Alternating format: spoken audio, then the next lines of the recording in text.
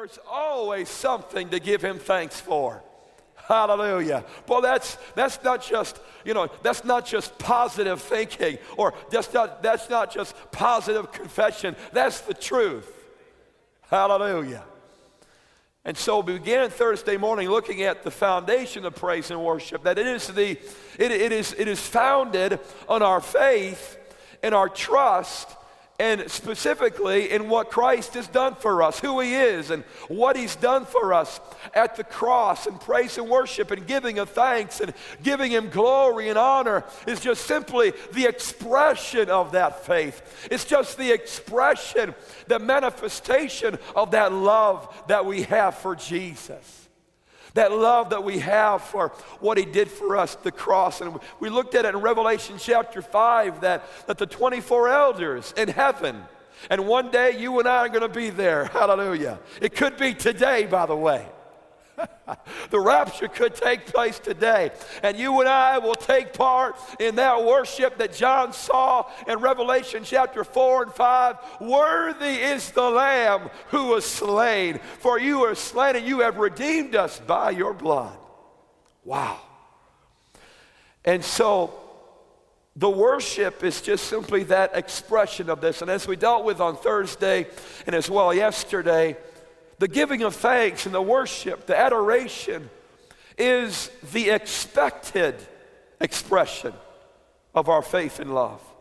In Psalm 33 and verse 1, we looked at that on Thursday and also on Friday.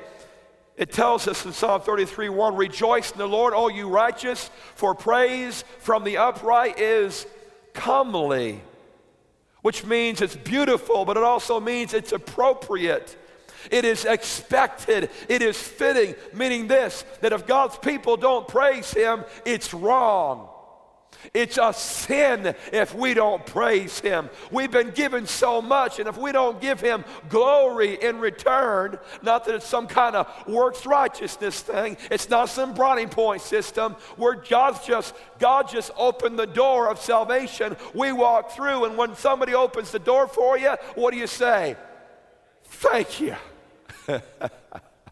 And our life ought to be a life in which we're constantly saying, Lord, thank you.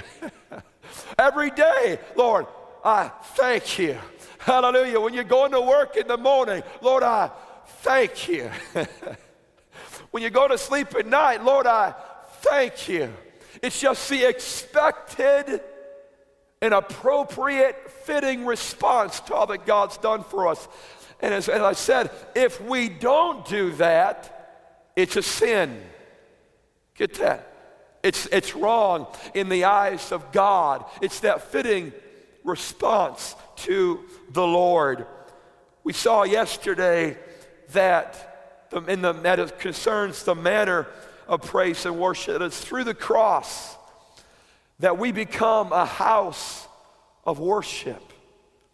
It's through the cross that we become a house of worship. And Jesus said in John chapter 4, he said that they that worship him must worship him in spirit and in truth. And as we dealt with yesterday, as it concerns the manner of praise and worship, it all begins in the spirit. The Jews and even the Samaritans, and get this, even many in the church today, limit praise and worship to just simply the outer expression of it, the ritual, and they make it a ritual. But Jesus said that true worshipers, because of his hour that was coming, which spoke of the cross, would worship him first in spirit, which meant that it would be from the heart first and foremost, that God's not looking for us to go through some ritual. He's not looking for us to just go through some ceremony, that the cross did away with all the ritual. It did away with all the holy sites, which means that you don't have to wait to get to church to praise him. All this is just a physical structure. It's all it is. It's not some holy site, even though I believe that it's God's house. It's not wrong to call it God's house. But first and foremost, we are God's house. We are the temple of the Holy Ghost.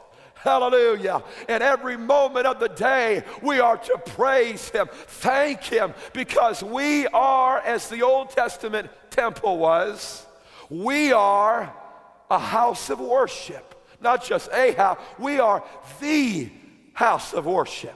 As it concerns me, I don't have to look to you, or I don't have to depend upon you to worship the Lord. I got it myself. I'm a house of worship. Hallelujah. So we looked at that yesterday, and something we didn't deal with yesterday, but in Acts chapter 2, when there was that rushing mighty wind, in Acts chapter 2, verses 1 through 4, that rushing mighty wind that filled the house, and we're all filled with the Holy Spirit. You know what that was? That was God breathing life into His body. No different from God breathing life into Adam, and he became a living soul. In Genesis chapter 2 and verse 7, and man, or those that were there, became a living house for the Lord. When the tongues of fire rested upon them, one of the things that indicated was that God was saying here, that this is, you have my approval, or this is the approval, this is now my house. No different from 2 Chronicles chapter 7, when Solomon was dedicating the house of the Lord, and the Bible says that fire fell from heaven and consumed the sacrifice.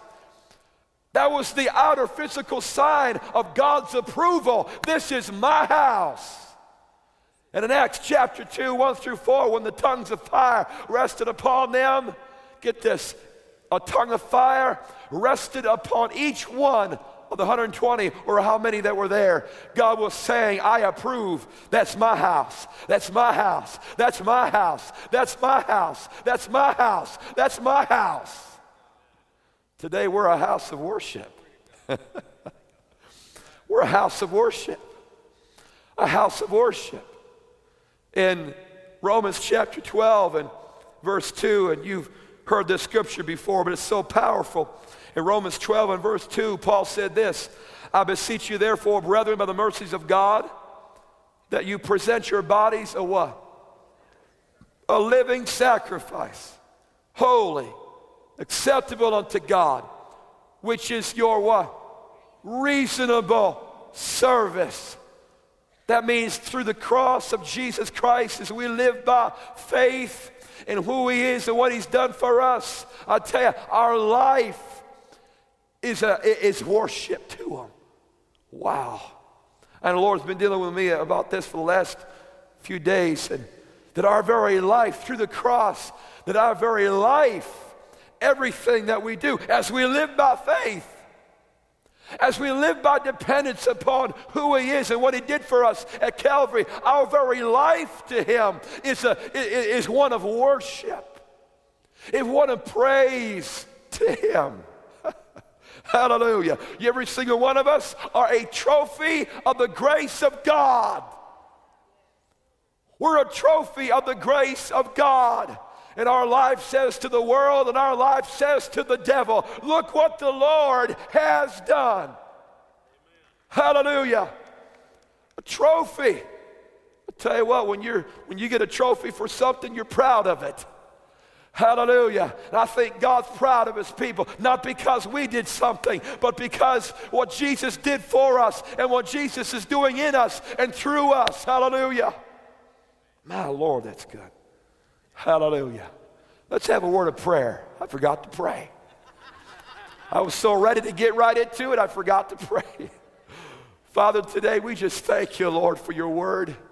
And God, we just ask You, Lord, to fill this house this morning with glory. That God, You would speak to us, Lord. That You'd make it real to us. Lord, just words being spoken doesn't do anything. But Lord, Your word, anointed by Your Spirit, does everything, Lord. It changes everything. And I ask this morning, Lord, that You would just pierce our hearts. That You would speak to us, make it real to us, Lord. That when we leave this place, Lord, there would be impact in our life like we've never had before, to praise, to live a life that's glorifying to You. We thank You, Lord. And we say it all in Jesus' name. And everyone said, amen and amen. As we looked at yesterday as well, it is God's intention, it's God's intention that the praise and the worship that begins in our spirit, that comes from our spirit, come out of our mouth. That if you keep it on the inside, then that's wrong. But it is the normal expression, the normal biblical expression when God has done something good for us, for it to come out of our mouth. And you don't have to have a great voice. God's not looking for you to have a great, wonderful voice like one of these singers or be able to play a musician. He's just looking for you to express it. He said, the psalmist said in Psalm 63, 3 and 4, because thy loving kindness is better than life, my lips shall praise thee. My lips shall praise thee. Don't hold it in. Let it come out your mouth. Hallelujah. Out of the abundance of the heart, the mouth speaketh, Jesus said. And out of a good treasure comes good things, he said. And if God's been good to you, I tell you, it doesn't matter where you come from. It doesn't matter what race you are. It doesn't matter how much money you have or don't have. It doesn't matter what kind of home you live in, what kind of car you drive in. Let it come out. Glory. Hallelujah. I tell you, let it come out. Let it come out of your mouth. He said, clap your hands, all ye people. He said, lift up holy hands. Those are all biblical expressions of what's going on the inside. Even we can dance before the Lord. And I know for some of us honkies that dancing before the Lord may be limited. This may be wild right here. This right here may be cutting loose.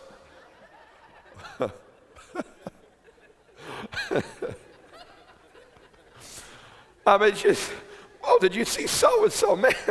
Whoa, my Lord. And for some of us, I mean, that just may, oh, man, that's sending earthquakes in the spirit world right there. But hey, let it out. Hallelujah. Be free. There's no reason to fear. There's no reason to be concerned about what so-and-so thinks. You are worshiping before the Lord. You ain't worshiping for man. You ain't worshiping for somebody. You're not even worshiping so much for yourself. You're worshiping the Lord. It's just you and God. Hallelujah. Just you and God. Praise the Lord. Hallelujah. I remember years ago, it wasn't that many years ago. Some of you that have been here for a while, you might remember Brother J.H. Steele. A good friend of Brother Swaggart, and he's now with the Lord now, but he would come, and toward the latter part of his life, he was one of our pastors here and ministered several times here at a Family Worship Center. And this was probably, I don't know, maybe 6 or 7 years ago maybe, and he used to bless me so much. Up here when the Spirit of God, we're talking about a man that was up there in age. I don't want to deal with age too much, but he was up there. He was an older gentleman. I think he was probably in his 70s or something like that, but just an older gentleman. And I'll tell you, when the Spirit of God would come upon him, this old man, I say that with respect, this old man, this elderly man, would start going like this. And start the Spirit of God, I tell you what, power began to flow through him, and he began to dance for the Lord. And I, as a young man, thought, Lord, I want that same freedom. I want that same freedom. Hallelujah. Here's an old man, and here I am, a young man, and the Spirit of God is moving, and I can't even do. I can't even be free enough to have that kind of emotion. And they always used to bless me, but let it out, let it out, let it out. Hallelujah. Today we're going to deal with a subject that is very important, and that is the power of praise and worship. the power of praise and worship. What does God do for his people when out of a heart of faith and praise and worship, they worship him? What does God do in response when his people, again, out of a heart of faith, out of a heart of love, they give him thanks, they praise him, and they worship him? What is God's response to that? Well, we see throughout the Bible, example after example after example after example, when out of a heart of faith, his people glorify him. His people praise him. Again, not out of works or not trying to earn something, not trying to merit something, but out of that expression of faith, they give him glory. We see example after example in God's word of what God does when his people obey him in regards to praise and worship. I want you to turn to Psalm 22, if you would, in verse 3. Psalm 22 and verse 3. This is so critically important because, as I mentioned over the last couple days, do you realize that in every great move of God, in every great moving and operation of the Holy Spirit, it is the Holy Spirit has always instigated praise and worship from his people. Every great move of God. I was just thinking about this morning from the Reformation period with Martin Luther and men like Ulrich Zwingli, John Huss, William Tyndale. These great men of God, great reformers, of which you and I are recipients of what they did for God, of how God used them. We're recipients of it. But it was out of that Reformation, in reality, that biblical praise and worship came. Worship was it was dead, it was dry, it was formal. But it was through the Reformation that the hymnals came into being. Men like Charles Wesley came out of that movement. Charles Wesley, that wrote hymns unto the Lord, and they weren't some dead, dry, formal thing. But if you have ever sung from the hymnal, against hymnal worship, or even other kind of worship, every single one of it can be dead, dry, and formal if the motivation's wrong, if we are dead, dry, and formal. But when there's a moving of the Holy Spirit, when there's an operation of the Holy Spirit, amazing grace, how sweet the sound, takes on a whole new meaning, and it came from that period. Hallelujah. You can sing Amazing Grace, and then you can sing Amazing Grace. Hallelujah. But it all came from that, the Great Azusa Street revival, the Great Welsh revival. All of it included a moving and operation of the Spirit that instigated praise. And I believe in our day today, in our time right now, that it's no different. Hallelujah. I said it's no different. I believe in this house in particular, in Family Worship Center, from this house, God's going to use praise and worship. He's already doing it. But Psalm 22 and verse 3, the Bible says that but Lord, you are holy. You inhabit the praises of Israel. We've all heard of that expression before, the Lord inhabits the praises of his people. Well, this is the verse where that comes from. But you are holy. You inhabit the praises of Israel. The word inhabit right there is from the Hebrew word yashab, which means to sit down, to remain, or to make one's home. Get that? The Lord inhabits the praises of his people. He sits down, he remains, he makes it one's home. And the idea is this, that when God's people, out of that heart of faith and love and thankfulness to him, give him the praise and worship that's worthy to his name, his manifest presence comes down and rests upon his people. Wow. Get that today. And you know, every single one of us have experienced that in this camp meeting. Beginning Wednesday night, When we begin to worship the Lord and enter into his gates with thanksgiving, into his courts with praise, when we come before God, we ought to come with that thankful heart, that praising heart, that worshiping heart. And as we did that Wednesday night, what happened? God inhabited the praises of his people. Hallelujah. He came down. I'm talking about his manifest presence, the presence that you can feel, that you can sense flowing through you. That at times we even put chill bumps on you. Hallelujah. Not that we're looking for the chill bump, not that that's everything, but I tell you, you can feel the presence of God. And he said he inhabits. He comes down and he rests and he makes his home in the praises of his people. That when God's people praise him and they worship him, watch out, because God's coming. You want to know where God's address is? God's address is wherever his people are praising him.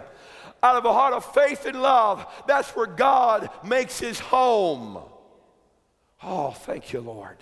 I tell you what, one of the main characteristics, get this, one of the main characteristics of the Spirit-filled believer, that believer who's been baptized with the Holy Spirit, with the evidence of speaking in other tongues and hungers for the moving and operation of the Holy Spirit, one of the characteristics is that they will offer up praise and they will sense and they will experience the manifest presence of an Almighty God.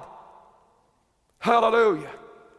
I know myself, I was raised in a Christian home, and for the most part, and what I'm about to say is not, I'm not meaning it to be demeaning at all to the Baptists at all, but because I thank God for my Baptist heritage. My mother is, raise your hand, Mama. My mama's right here, and my grandfather, her father, was a Baptist minister for many, many years, and I thank God for that heritage.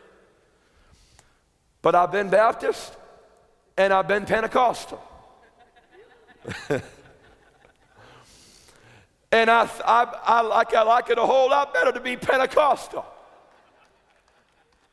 And the reason why is because one of the characteristics, and my mom was Pentecostal, one of the characteristics of the Spirit-filled life, one of the characteristics of the book of Acts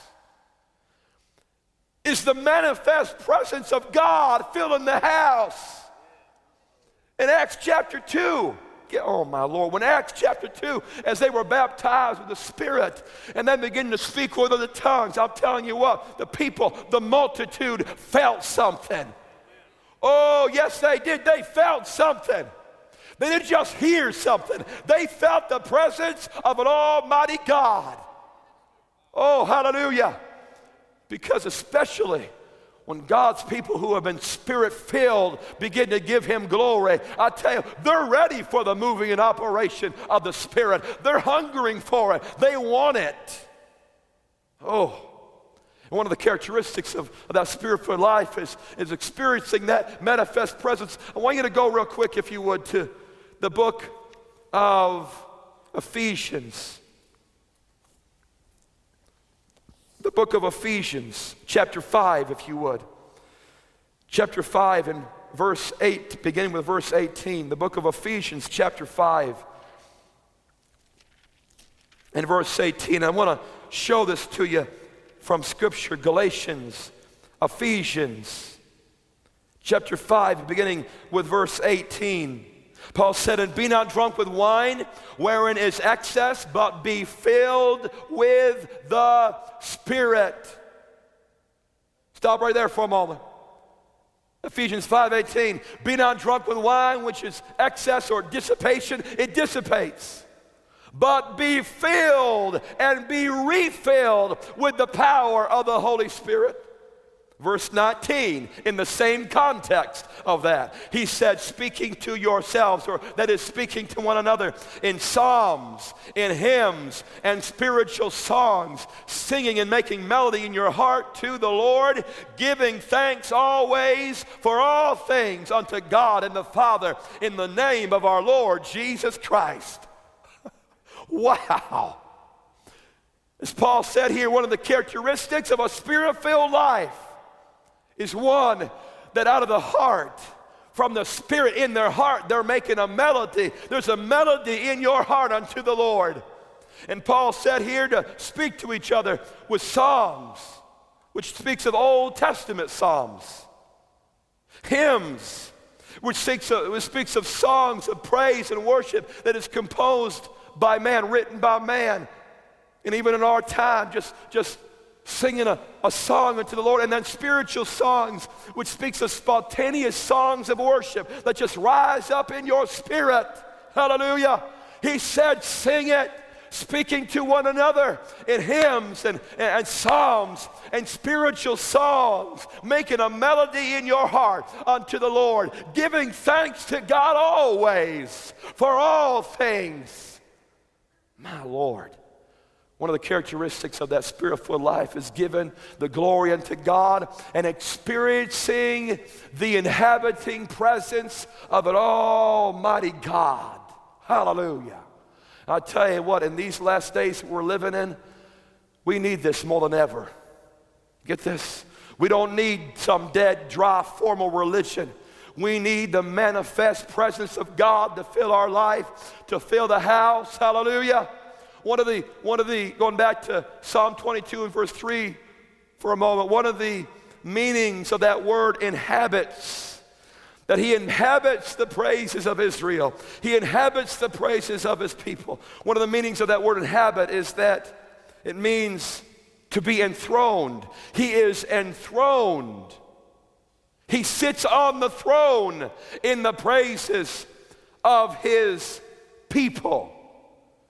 And the idea is this, that when God's people praise him out of a heart of faith and love, God not only comes down, but when he comes down, when his manifest presence comes, it's like him just coming and sitting on the throne right there in our midst. Hallelujah.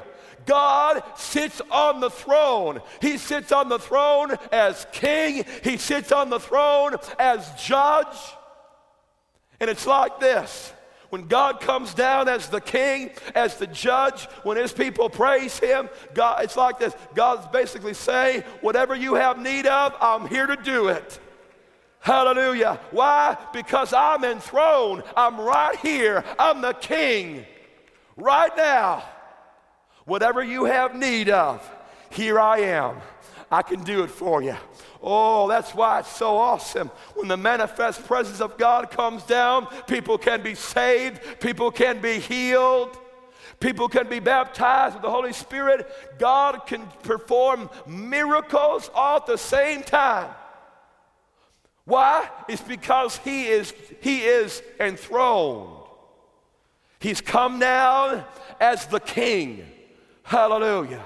That's why last night when Brother Swagger shared that testimony of that great evangelist John Sayles at the great Cumberland revival, he hadn't even gotten to where the revival was. All he heard was a roar. He thought it was a waterfall, but what was it? It was God's people giving him glory. And what happened? God was inhabiting the praises of his people. And John Sayles hadn't even got there yet when God knocked him down off his horse, sobered him up, convicted him, and he got saved right there in the forest as he was going towards the Cumberland revival. My Lord, hallelujah. Oh, that's what we need today. That's what we so desperately need today, the manifest presence of an almighty God.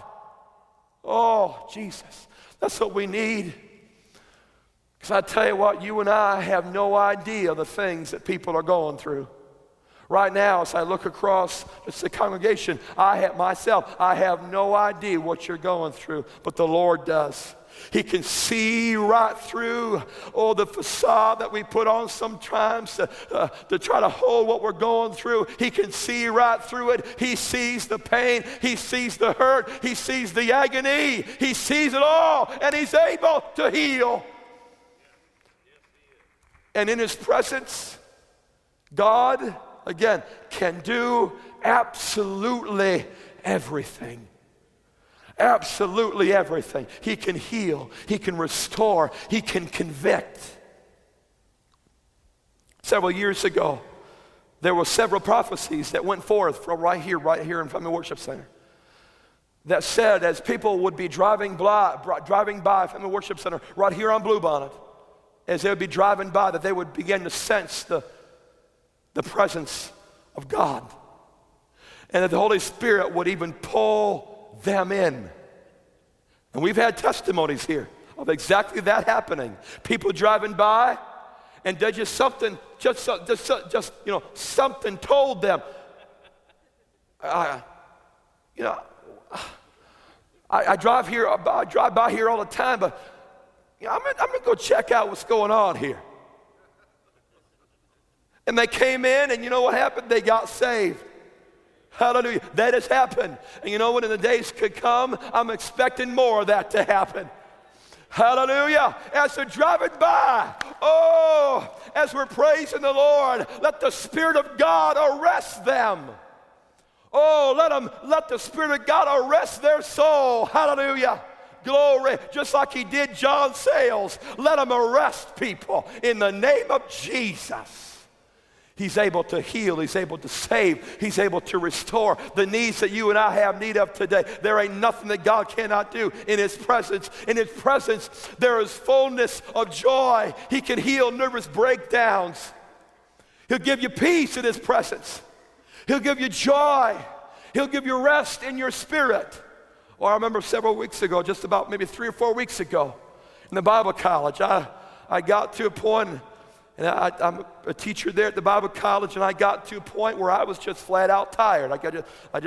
I was exhausted. My wife has not been able to teach this semester, and so I picked up her classes. So I've been teaching 6 classes and then another ministry training, so really a total of 7 classes I've been teaching. It's been tiring. I'm not giving you a pity party, all right? I'm just saying it's been tiring. And I got tired about 3 or 4 weeks ago. I was just really getting exhausted. And in a research and composition class, do we have any Bible college students here this morning? We do have a few. Research and composition class, all right? In that class, we learn about doing research papers, all right? It's not a very highly spiritual subject. We learn about doing word studies. We learn about how to study the Bible, using the different rules of interpretation, using the tools of interpretation. We learn about all those different things. And it's not one of those, like Book of Acts. I'm going to the Book of Acts class. It's not like that. It's not like I'm going to the research and comm class. It's not like that. But as we began to open up that class in prayer, because we open up every class that we have with the time of prayer, and we take prayer requests and we have testimonies. As we began to pray that morning, my Lord, the Spirit of God came into that room. And filled that room. Oh, my Lord, filled it. If it was water, we were all drowned. If his Holy Spirit was wind, all of us had our hair all messed up. Hallelujah. Glory, glory, glory. The Spirit of God filled that room and touched every single student, touched me. But what was so amazing about it was this, because we've had many classes like that over the years.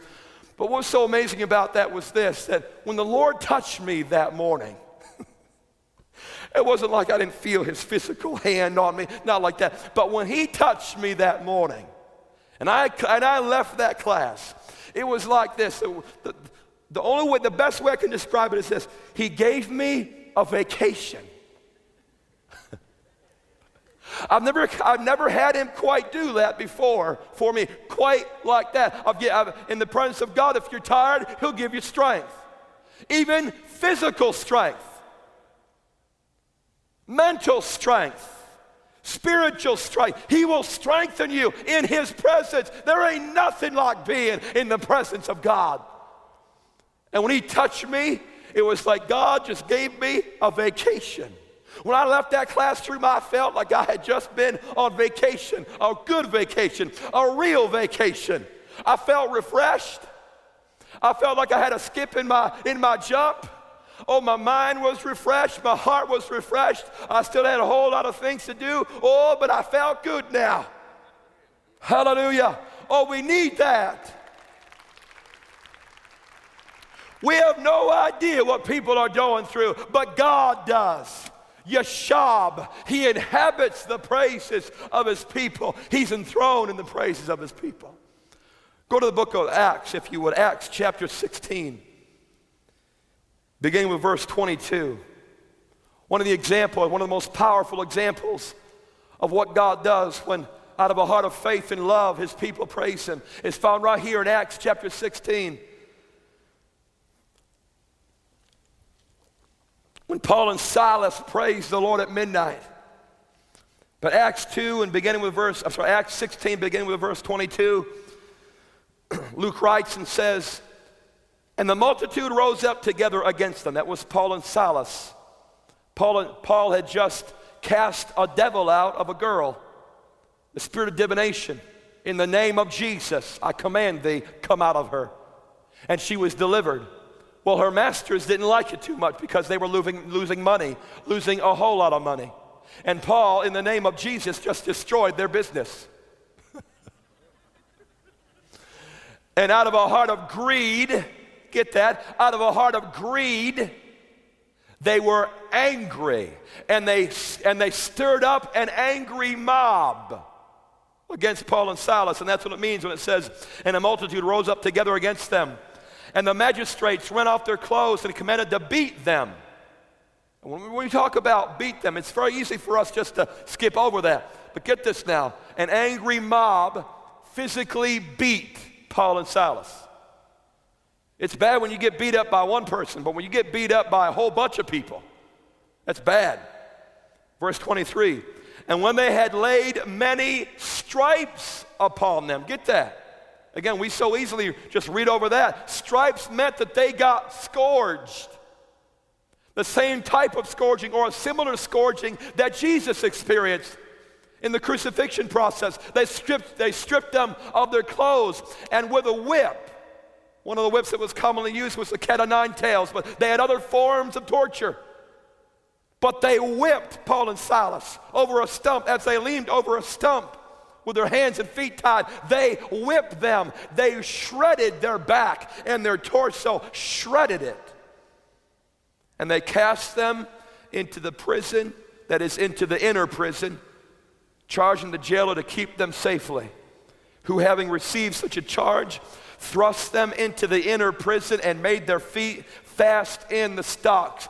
The inner prison was the worst part of the prison. We have no idea what Paul and Silas went through that day. It was a glorious day, and at the same time, physically, it was a pretty rough day. It's a pretty rough day when in the name of Jesus, something great, God does something wonderful. Oh, my Lord, thank you. Thank you, Lord, for setting that girl free. Thank you, Lord, for delivering her. Oh, God, she got saved today. Oh, thank you, Lord. But then all of a sudden, boom! And you become persecuted. You become tortured. And Paul and Silas were thrown into that inner prison. The inner prison, again, was the worst part of the prison. It stank. The stench of rats and rat fetus, all that stuff was in that prison. There was no air circulation, so it stunk beyond what words can describe. It was the worst part of the prison. They had iron stocks upon their feet. But then it says in verse 25, and at midnight, at midnight, I think the Holy Spirit there brought that word out for a reason. Because he could have just said, and Paul and Silas prayed and sang praises, but they said, at midnight, the darkest time of the night, one of the darkest times of the night, Paul and Silas, has said, they prayed and they sang praises unto God. Hallelujah. And A.T. Robertson, a Greek scholar, said that what those words mean is that they intertwine prayer with praise. Prayer, praise, prayer, praise, prayer, praise. It was totally intertwined one with another. Petition, glory, petition, glory, petition. Lord, I need you. Lord, I thank you. Lord, I need you. Lord, I thank you. Lord, I need you. Lord, I thank you. Intertwine it all together. And as Paul and Silas at midnight, they were with their lips. They were letting it out. Hallelujah. They could have kept it on the inside. Oh, I hope nobody hears me. Oh, I don't want to get whipped again. I don't want those big bad Romans to touch me no more. No. They let it out.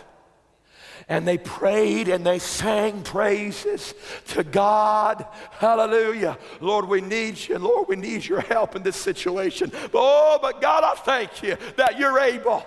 Hallelujah. I think that their prayer and praise was similar to Shadrach, Meshach, and Abednego when they stood before Nebuchadnezzar. And Nebuchadnezzar said, who is the God that should deliver you out of my hand?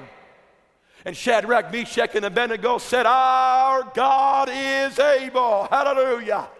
Our God is able to deliver us from your hand. But even if he doesn't, we ain't going to bow before your idol. Hallelujah. Our God's able. Lord, we need your touch. And God, I believe that you're able. Lord, I thank you for saving me. But Lord, today we need you to move right now, God. We need you to move. We need you to touch us. We need your help in this situation, God. But Lord, I thank you. I believe that you're able. And it says they sang praises. And actually in the Greek, the tense that's used, it means that they sang praises and prayed for quite a while. It wasn't just a little 2-minute outburst. It was they did it for a while. We have no idea how long, but it was imperfect tense, meaning that they continually were giving him praise, continually in prayer at midnight. The Bible's, and you get this as we deal with that statement, that in our times, in our life that is, we're going to face midnight times. We're going to face times when we are really going through it.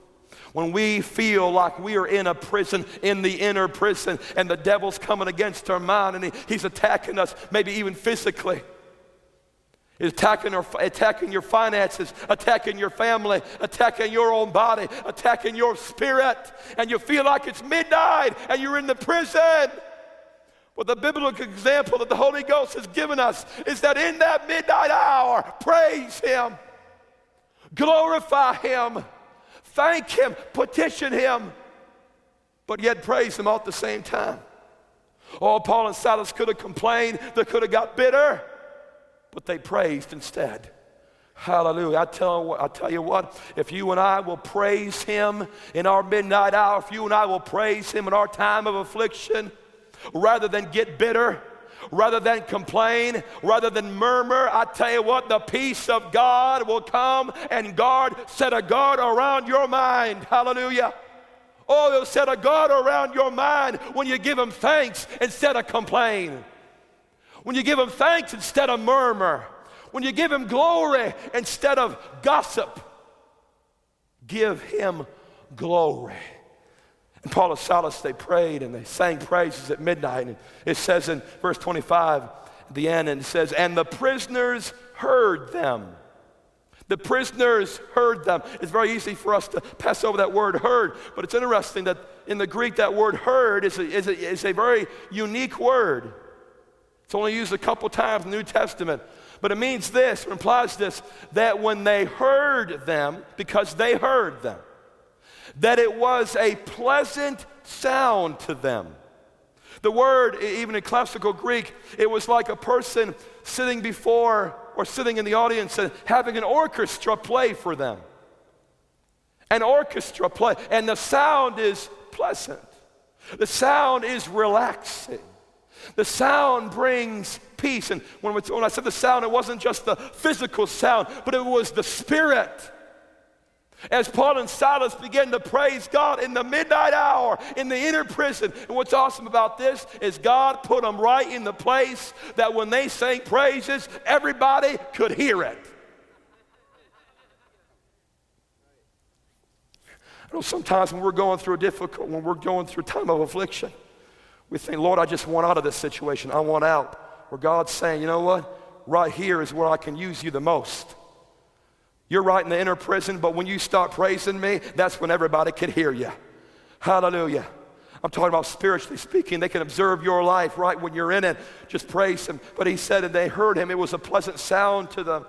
And get this, these prisoners, who knows what they had been through? Who knows what they had done? But these were unsaved men for the most part. These were criminals. Criminals, thieves, robbers, murderers. They were in this prison.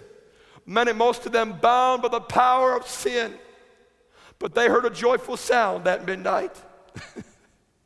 And get this, you and I have no idea who's listening. I said, you and I have no idea who's listening. I said, you and I have no idea who's listening. But may we live our lives. God help us, Lord, give us your grace to live a life that the others around us can hear us. Not just physically with our mouth, but with our life, that our life is worship unto the Lord, so that our life and even our lips, everything about us is a pleasant sound to those that are around us, because we and I have no idea of those who are around us, that are bound by sin, that are tormented by the devil. Wow, we have no idea. But they heard them. It's a joyful sound. The end result, verse 26, it says, and suddenly there was a great earthquake, so that the foundations of the prison were shaken, and immediately all the doors were open, and everyone's bands were loosed when they praised him at midnight. Out of a heart of faith and love, God sent a shaking. He sent a shaking. Get that today. He sent a shaking. We've only got a few minutes left, but get this, when God's people praise him and the inhabiting presence of God comes down, I believe in the Spirit there's a shaking that takes place. I tell you what, so many people need today, what you and I need, what the church needs, what the world needs. We need a shaking in the Spirit. A shaking needs to take place. Shaking, an earthquake, a spiritual earthquake. It says their bands were loose, but as the passage goes on, it says that the jailer got saved and his whole family got saved. The jailer got saved and the whole family got saved. Why? Why? Because out of a heart of faith and love, Paul and Silas, they expressed their faith. They expressed their faith in worship and thanks and giving him glory. Right in the time when they should have been either sleeping or possibly complaining, they gave him the glory. I tell you what, today you and I have no idea what God can do when we give him the glory that's due unto his name. I want to close today in this series, turn into the book of 2 Chronicles, chapter 20, if you would. The book of 2 Chronicles, chapter 20.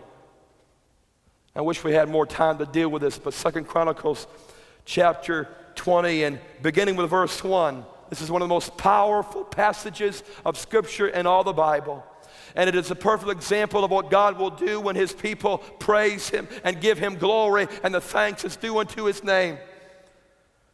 But 2 Chronicles chapter 20, beginning with verse 1, and we'll read a little bit of Scripture here, and it says, and it came to pass after this, the children of Moab and the children of Ammon, and with them other besides the Ammonites, came against Jehoshaphat to battle. Then there came some that told Jehoshaphat, saying, there cometh a great multitude against thee from beyond the sea on this side of Syria. And behold, they be in Hazazon Tamar, which is En Gedi. And Jehoshaphat feared and set himself to seek the Lord and proclaimed a fast throughout all Judah. What had happened was the children of Ammon, of Moab, and other nations mightier than Israel physically, they were coming against Israel. They were coming against Jehoshaphat. And they vastly outnumbered Israel. They vastly outnumbered them. But Jehoshaphat, a righteous king, it tells us in verse 3 that he sought the Lord. Look at verse 14 now. Then upon Jehaziel, the son of Zechariah, the son of Benaiah, the son of Jeiel, the son of Mattaniah, a Levite of the sons of Asaph, came the Spirit of the Lord in the midst of the congregation. And he said, hearken ye all Judah, and ye inhabitants of Jerusalem, and thou King Jehoshaphat, thus saith the Lord unto you, be not afraid, nor dismayed by reason of this great multitude, for the battle is not yours, but God's. Oh, hallelujah. Be not afraid. Take that word personally today. Be not afraid, nor be dismayed for the reason of this great multitude, for the battle is not yours, but God's. Tomorrow, go ye down against them. Behold, they come up by the cliff of Ziz, and ye shall find them at the end of the brook before the wilderness of Jeruel. Ye shall not need to fight in this battle. Set yourselves. Stand ye still. Does that sound familiar? From yesterday, that word from the Lord. Stand ye still and see the salvation of the Lord with you. O Judah and Jerusalem, fear not, nor be dismayed. Tomorrow go out against them, for the Lord will be with you. And look at this, verse 18. And Jehoshaphat bowed his head with his face to the ground. And all Judah and the inhabitants of Jerusalem fell before the Lord, worshiping the Lord. What was the immediate response?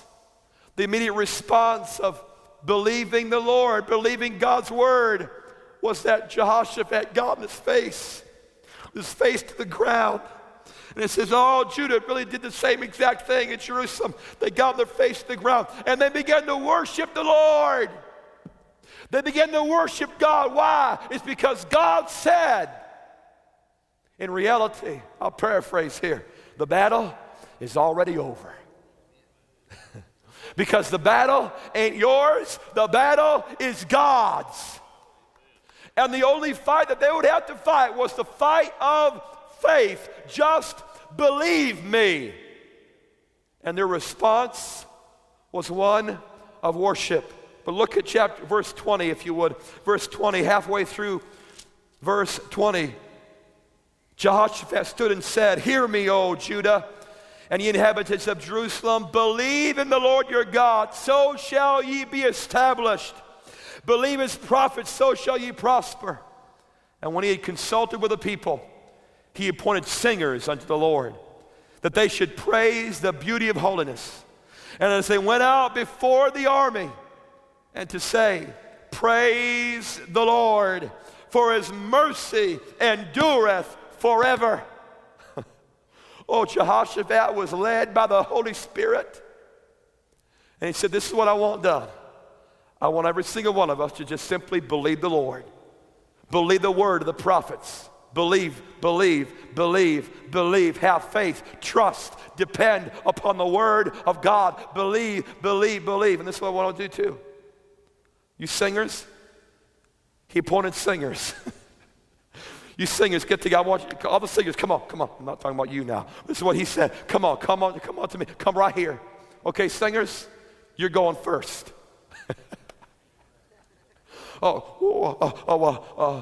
You mean we're going before the army? Yes, you're going first. Well, they might kill us. Hey, wait. Believe the Lord. The battle is not yours, but God's. Singers, you're going first. He said the singers went before the army.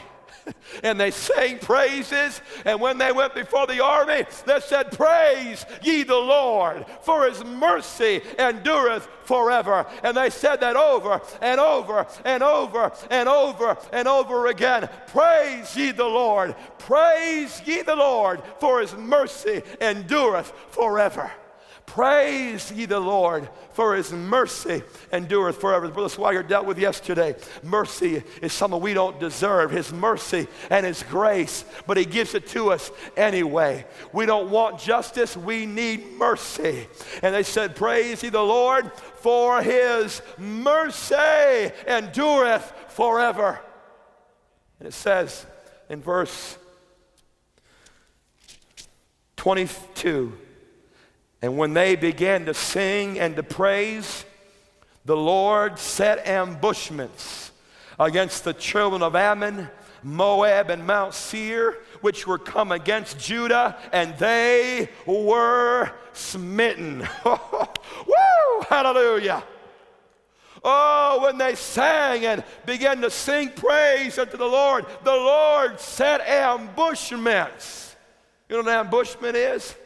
An ambush is something you don't expect. Oh, an attack that you don't expect, when those armies of Ammon and Moab and the other nations came against Israel, you know what their expectation was? We're going to wipe these people, Israel, Judah, off the face of the map. They are our food.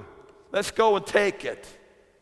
But when God's people began to praise the Lord, again, out of a heart of faith, a heart of love, because praise and worship, again, is just the expression of you just trusting God. Praise and worship is faith singing. Hallelujah. It's faith singing. And they began to praise and sing, and it says, the Lord set ambushments. The enemy received an attack that they weren't expecting. I tell you, when you and I, God's people today, begin to praise and worship and lift him up, hallelujah, don't lift up the problem. In the midnight hour, worship him. When everything is terrible, I know this is easier said than done, but it's the truth. In our midnight hour, when we're in a time of affliction, praise him and give him thanks. And you know what the Lord will do? The Lord will set ambushments against the enemy. That cancer, that devil, that bill will receive an unexpected blow from the Lord. Hallelujah. Glory. Hallelujah. The devil's thinking, oh, I'm having my way with this person. I'm having my way with this situation. Then all of a sudden, slap. The devil said, I didn't see that coming. But let us praise the Lord.